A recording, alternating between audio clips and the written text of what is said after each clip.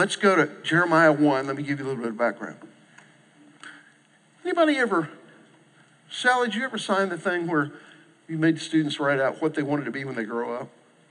Okay. Is that kind of standard fare for grade school or whatever? And then they make you do it again in high school and in college or whatever. What do I want to be when I grow up? Do you remember any of those things you wanted to be when you were younger? Trish, what did you want to be younger? She wanted to be a stewardess. I was going to say, I bet you would have made a good stewardess, Trish. You would have. Anybody else? When you were a kid, what did you want to be when you grew up? You wanted to be a cardinal, the St. Louis Cardinal. Yeah, yeah. There are a lot of people who would agree with that. What else did I hear over here? Garbage man. A garbage? Really? Well, okay, wanted to be a garbage man. My son, we were having some grass sodding done, and my son at about 5 was watching out the living room window at the grass workers, and he decided he wanted to be a grass worker at about 5. That changed. Do what? A Broadway star. And you could have done that, Sally, if you hadn't taught kids for 30 years or whatever. Yeah. Now, by the way, when I talk about a grass worker, Lisa, I'm not talking about what happens in Colorado, okay? That's a different deal. Yeah. Okay.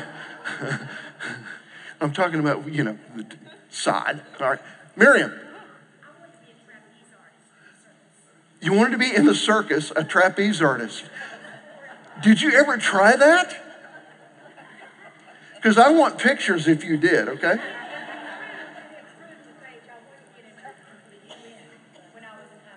Now, did you catch that? Boy, talk about high and lofty goals. She wanted to be a trapeze artist in the circus at one time, and then wanted to be an interpreter at the UN, which you could have done.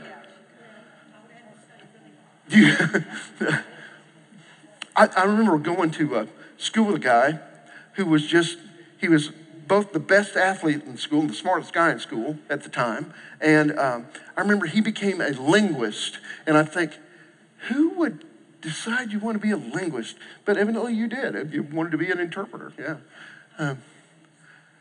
Well, what would it be like if instead of the school teacher saying to you, write what you want to be when you grow up, what if the school teacher said, I'm going to tell you what you're going to be when you grow up? Does that put a little chill up your spine? It kind of does me.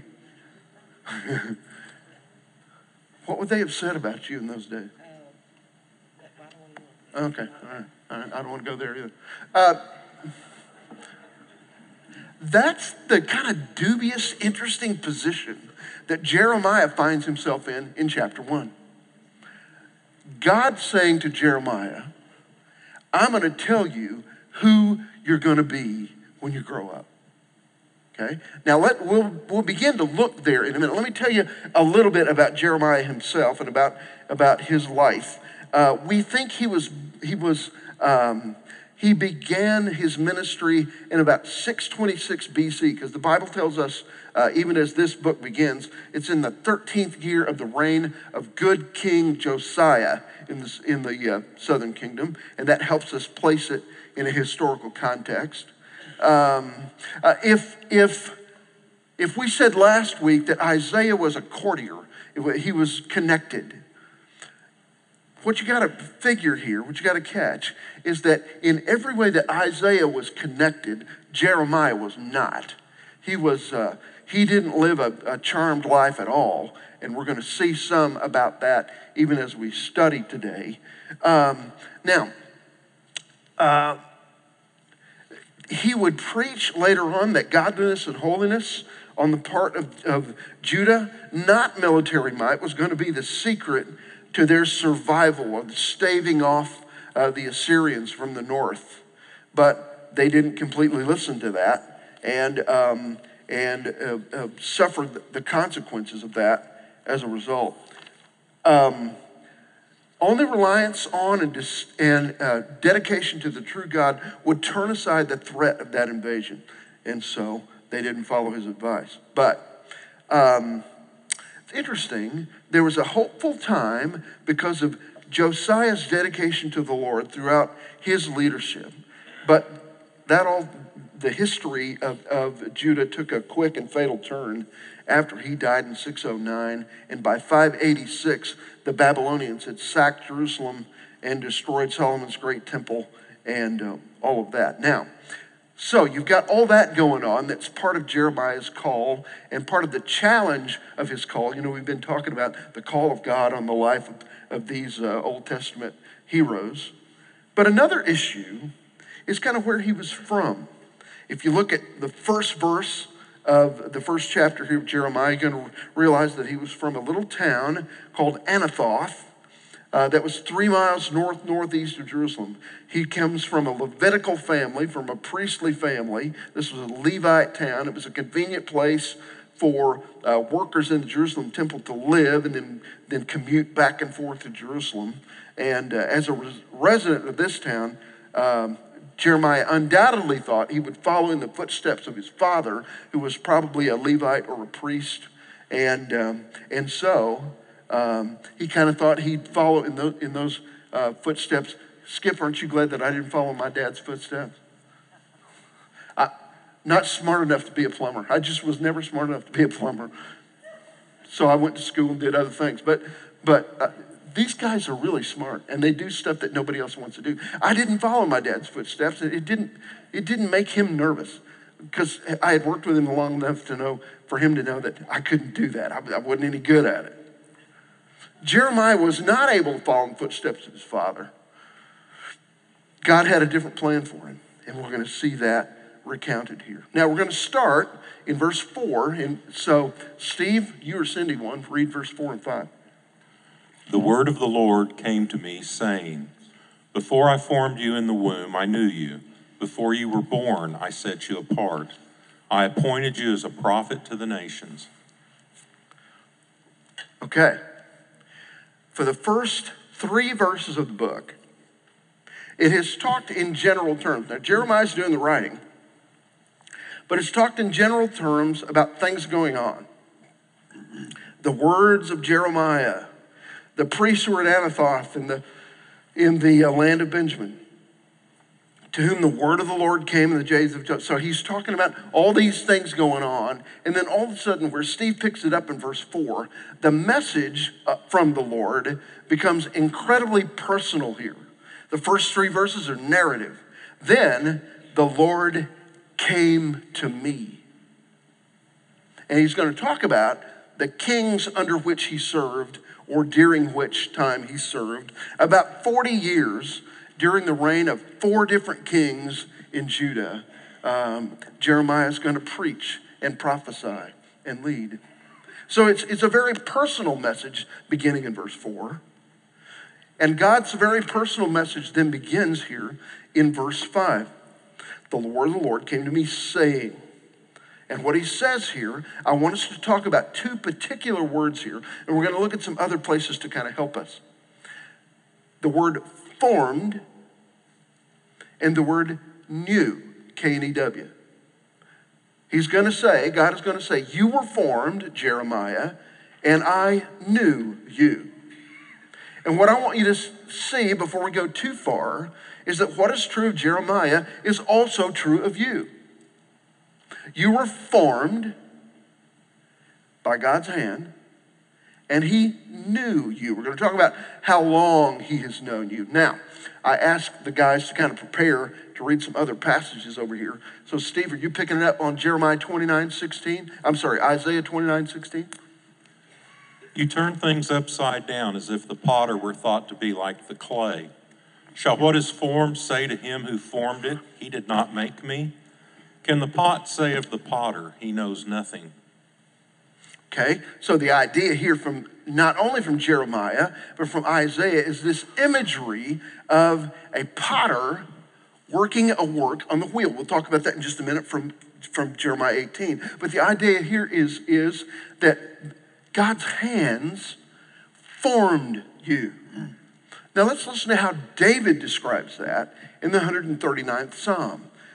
Steve, I think I've got verse 1 and 2 and verse 16. Is that right? O Lord, you have searched me and you know me. You know when I sit and when I rise. You perceive my thoughts from afar. Your eyes saw my unformed body. All the days ordained for me were written in your book before one of them came to be. Okay? How well does God know you? Better than anyone. Better than you know yourself. What is true of Jeremiah is also true of you here. The idea that he knows you or knew you conveys a sense of real intimacy here. It's an intimate term. Now, if you want to just kind of leave your finger in chapter 1 and go over to chapter 18, I'm going to tell you a little bit of a story that happens in 18. In 18, there's lots of illustrations that Jeremiah actually, he's kind of a living illustration. He's always doing something that has some illustrative value. So in chapter 18, God, through the Spirit of God, says to him, I want you to go to the potter's house. And he says, so he sends him to see a potter working a work with his wheel. And so that whole chapter, or most of that chapter, verse 1 and following, that's what we're talking about, okay, is about Jeremiah watching a potter making a pot. And if you read this story, it says that as the potter is wielding the clay, he recognizes there's a flaw in the clay. So he stops and he cuts out the bad part of the clay. And he puts the clay back on the wheel and starts over. Anybody ever done any pottery? Can I tell you about my only experience of pottery? Okay. It was like in 7th grade. Now, you remember my mother, who was a saint, and she was a 3rd grade teacher for 33 years. I made her an ashtray.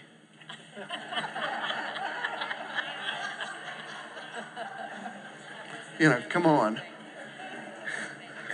Little thing with a lip around it and a little split in it for you to put your... Why would I make my mother an ashtray? What's the matter with me?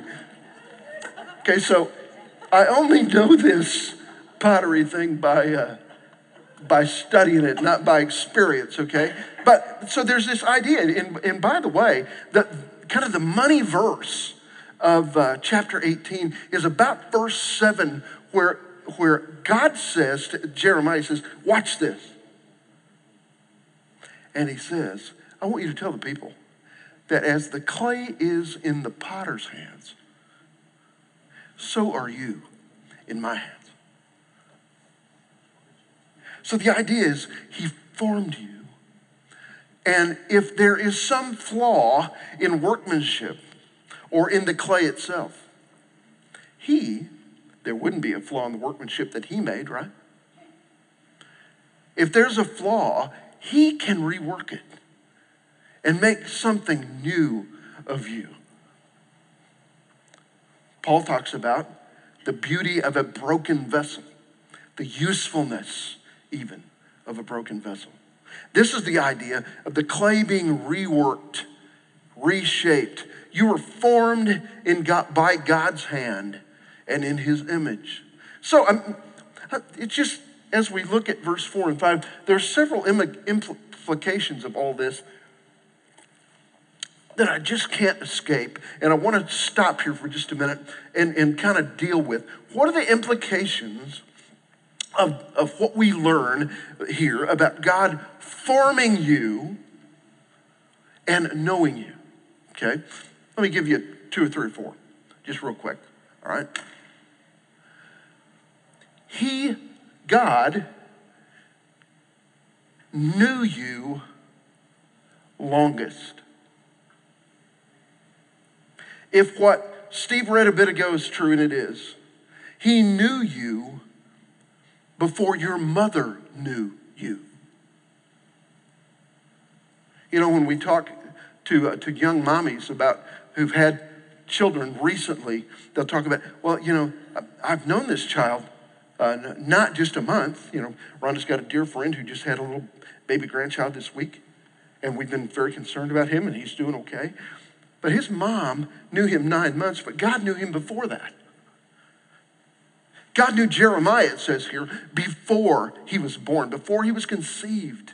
David says the same thing. He knew you longest, and he knows you best. Better than you know yourself. How far back can you remember? You know, the further I go, the less far back I can go. But I figure I've got some memories from about age 5, maybe. God knows you longest and knows you best. Second, it's the potter's hand that gives value to the clay. Think about that for a second. It's the potter's hand, it's his work that gives value to the clay. I read a story this week about a little town, Seagrove, North Carolina, that has there's a lot of clay in the soil there, and partially because of that, and it's very good quality of clay, partially because of that, there are 100 plus potters who live and work in and around Seagrove, North Carolina. They're just little pottery shops on every corner in this place. It sounds just idyllic. Because this kind of soil is so abundant there. But even though that's true, no tourist thinks I've got a right to take any piece of pottery with me for free because the stuff's just made out of a little more than the dirt that's around here anyway, right? Go ahead, don't try that. What was the place you went to where you bought all the pie plates? Was it in Berea? Bybee Pottery, which you got some stuff. But you didn't dare. In fact, it was pretty expensive to go there. You don't just go to the potter's store and say, oh, I'm just going to take this because it's just dirt anyway, right? No, it's the potter's hand has made that dirt into something valuable. The potter has made your life. And if I don't get much farther than this, that's okay. The potter has made your life valuable by the work of his hands, shaping you.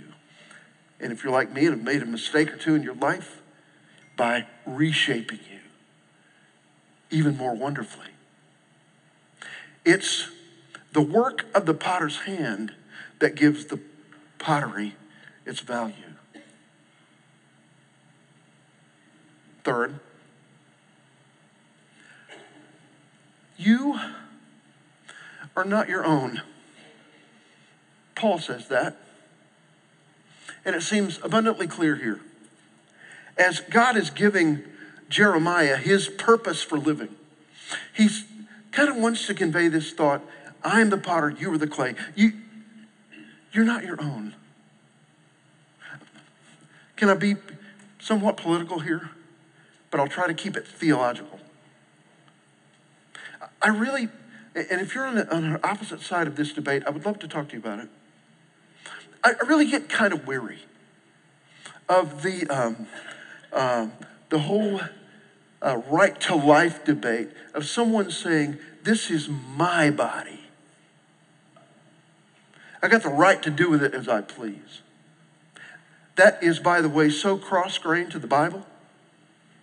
And it's clear here in Jeremiah 1 that you're not your own. In fact, Paul says you were bought with a very precious price. And last, you were made on purpose. With a purpose. With a purpose. It was in 1979, probably the fall of 1979, maybe the early months of 1980, and we had a little blonde-haired girl in our house. It was just a couple months old. And it was Christmas time, as I recall, and we went to a big department store in Lexington, Kentucky to do some shopping. And we had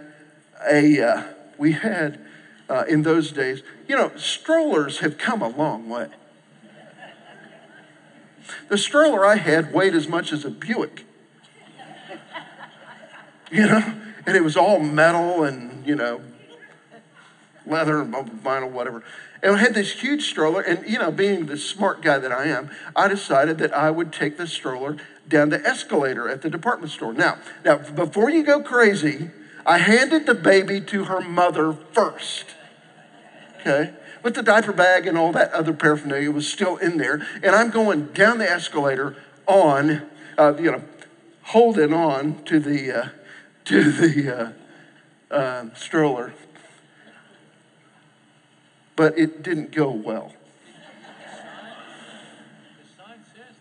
I know. In those days, it didn't, Joe. They figured you were smart enough to not do that, and certainly I wasn't. So literally, I ended up head over heels, stroller, me, for this long escalator. Imagine the escalator at the airport. Those long, it was like that. It was just me tumbling over the stroller, and there were people shrieking in terror, "Oh, the baby, the baby!" Just, as my dad would say, I fell for 30 minutes, okay? So I get to the end of it. By the end of this deal, it wasn't hurting me. By the end of it, it became kind of comical to me, okay? So I get to the end of the escalator, and I kind of do a flying Wallenda's thing. I did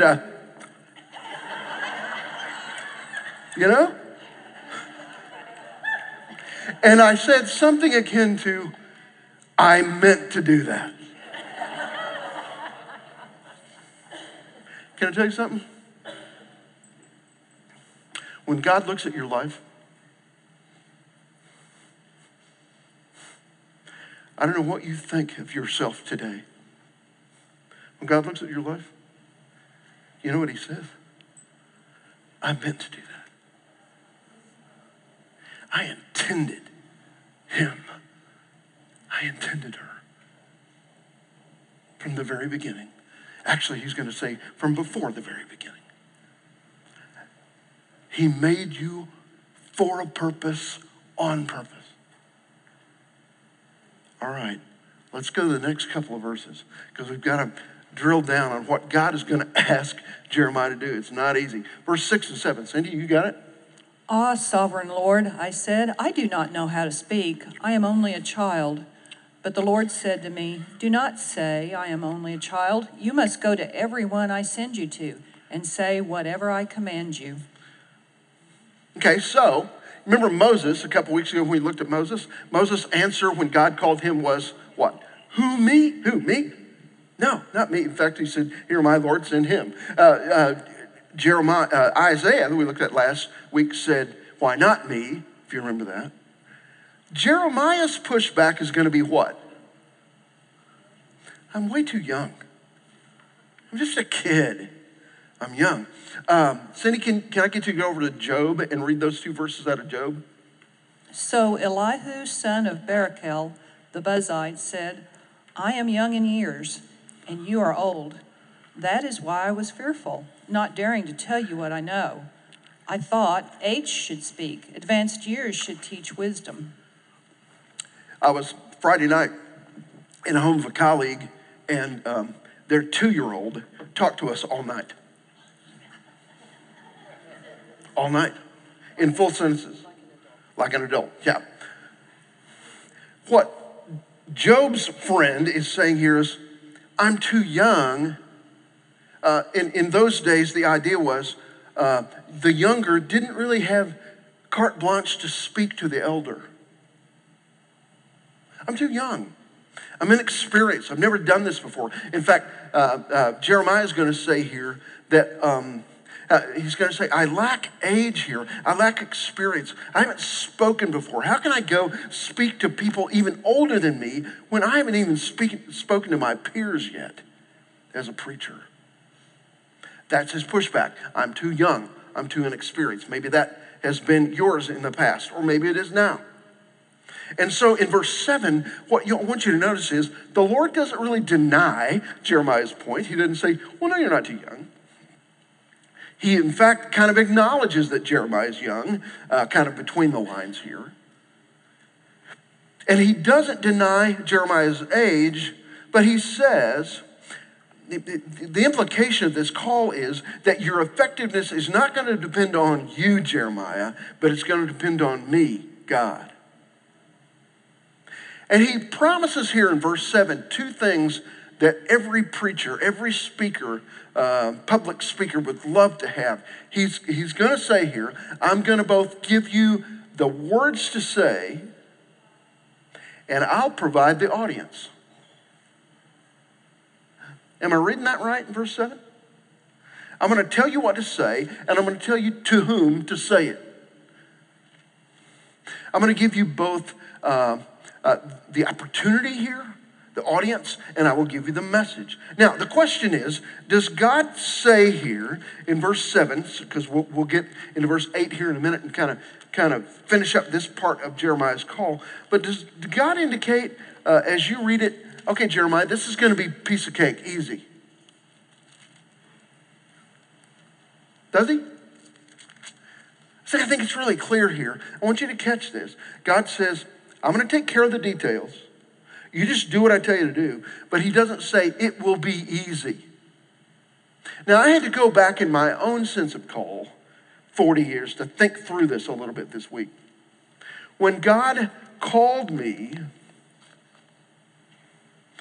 out of Bethany, okay? I was kind of in Bethany when God was calling me. I was actually, believe it or not, the start of my call was in a place called Stillwater, Oklahoma. Imagine that. When God, I had to go back and kind of rewind the tapes. When he called me, did he say, piece of cake, man, just follow me, no problem? He never said that to me. You know, he's the same God whose son Jesus said to you and to the disciples in John 16, in this world you will have trouble, but be not dismayed, I've overcome the world. I mean, he's honest about that. And as I looked back on my own sense of call, I don't get the sense that God ever said to me, this is going to be really easy. If you'll just do what I tell you to do, but it's really easy. It hasn't been easy. I hate to tell you what I've dragged her through in 40 years. The places we've had to live. You know, it's good enough for the preacher. You know, that kind of stuff. He never promised me it would be easy. He didn't say to Jeremiah, this is going to be easy. I'm going to read to you from chapter 20, verse 7. Listen to, Jeremiah begins to complain in the middle of this whole thing. And here's what he says. He says, I have become a laughingstock all day long. Everyone mocks me, he said, in 20, verse 7. No, it's not going to be easy. But God never promised us it would be easy. We're going to look here at what God does promise. Now, Cindy, can I get you to go to verse 8 and read 8, 9, and 10? Do not be afraid of them, for I am with you and will rescue you, declares the Lord. Then the Lord reached out his hand and touched my mouth and said to me, now I have put my words in your mouth. See today, oh, that's too far, right? Keep going. Going through 10, yeah. Okay. See today, I appoint you over nations and kingdoms to uproot and tear down, to destroy and overthrow, to build and to plant. Okay, now, over in 11:21, if you want to follow us over there, therefore thus saith the Lord concerning the men of Anathoth who seek your life, saying, don't prophesy in the name of the Lord, so you'll not die at our hand. There's Jeremiah's fearlessness here is ensured. In other words, God says, you don't have to fear because of two things. By God, he's going to give him his presence, and he's going to rescue him. He has to rescue Jeremiah several times. Now, if you know much about the history of the day, Ezekiel goes to Babylon with those who are being carted off to Babylon. By the way, next week we'll be in Ezekiel 3. We'll read about the story of Ezekiel's call in Ezekiel 3. But Ezekiel goes off to Babylon with those who are being carted off to Babylon. Jeremiah stays in Jerusalem and around there, but his life is threatened even by people he grew up with. He is threatened from home. Now, I did just a little study early this morning about some things that Jeremiah went through. Here's the deal. He was put in stocks in the middle of town, put there by another priest, by another preacher. Okay? He was thrown in a cistern up to his waist in mud. Stayed there for a while. He was told by God to go buy a belt and hide it under a rock and then dig it up. And it was nasty when he dug it up. He was told to buy a jar, a piece of pottery, and break it in front of people. Did that. In chapter 32, which is a really, really important chapter, he's put in prison.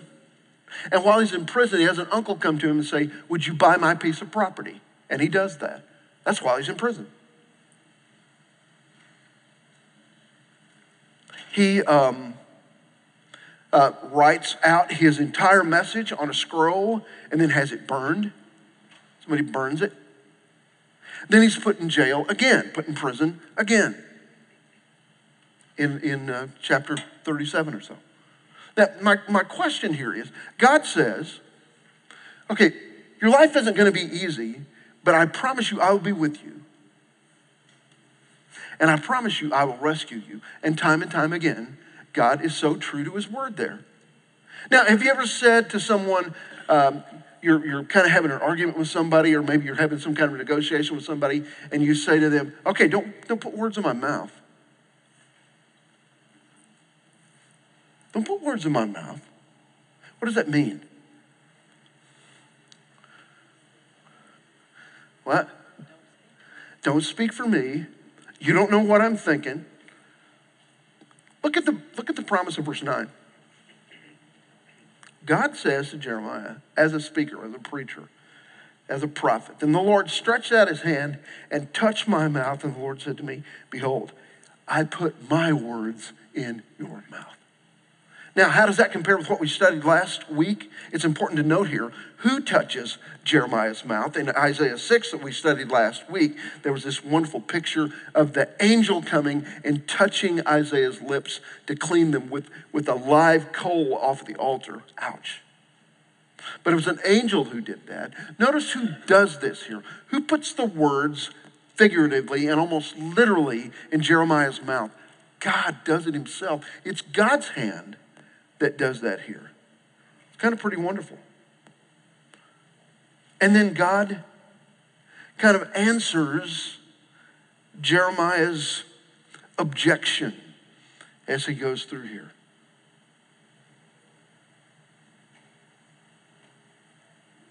Kind of beautiful.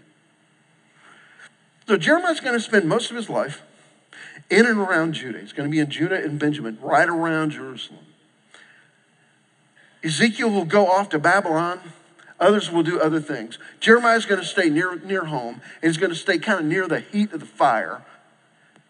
He's going to go through kind of pestilence, and he's going to go through the famine that those who are in that region do. But even though he stays near his native Judah, his impact will go far beyond.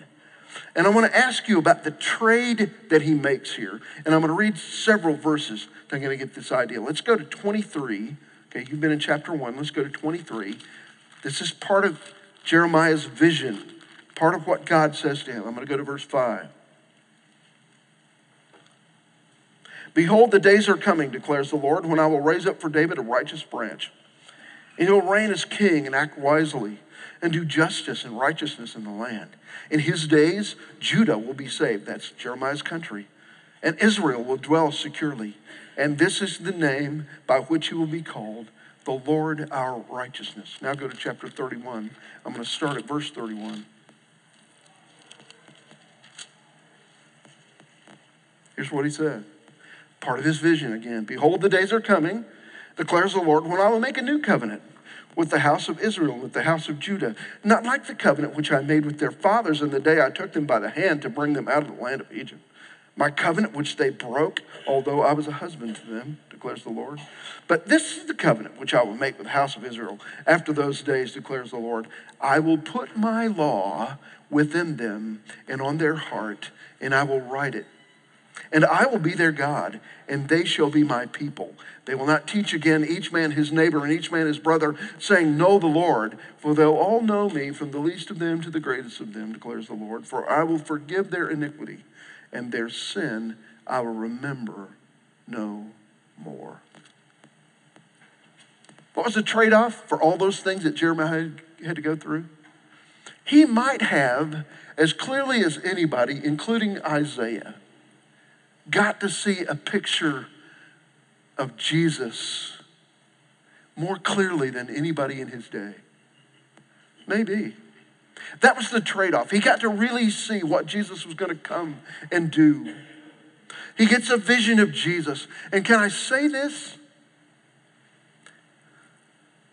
Look around the room for a second. He also got a vision of you. He got a vision of Jesus and the redemption that he was coming to give. And he got a vision of the church that's kind of unparalleled from this part of the Old Testament, from 600 years or so before Jesus came. That's the trade-off. It didn't always go well for him. In fact, you remember his nickname was the Weeping Prophet. He's the one who wrote the book of Lamentations, which is a book of mourning. But his trade-off for all of that was he could see really, really clearly. And so he answered the call, and I'm glad he did. I'll close with this thought. Every pilot has to solo before they get a license. Do you remember the scary feeling it was if you've done what I've done and turned one of your children over to a driving examiner because they've driven with you for 6 months or more, with you in the other seat, clenching your teeth. Now you hand them the keys to your car and they get in the car with an examiner and you hope the car comes back safely.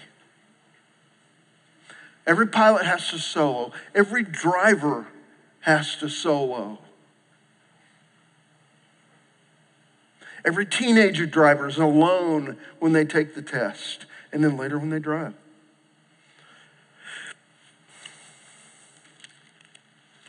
Can I tell you something? You don't have to worry about soloing when you follow Jesus. Oh, you may feel alone some, but you don't have to worry about going it alone because of God's promise. Here's verse 7 again. The Lord said to me, don't say I'm a youth, because everywhere I send you, you'll go. And all that I command you, you shall speak. Don't be afraid of them, for I am with you to deliver you, declares the Lord. Jeremiah, despite more harassment than any other prophet in the Old Testament, never soloed a day in his life. Even in a cistern up to his waist in mud, he was not alone. Neither will you be. Are you dealing with what God is calling you to do in this season of your life? Can I tell you something again? I've told you every week for the last 10 weeks or so. Regardless of your age, regardless of your experience, regardless of what you've done before or have not done before, he is calling you to something. What are you going to do with it? What are you going to do with it? We'll study what Ezekiel did with his call, and especially chapter 3 next week. I'll see you here. Thanks.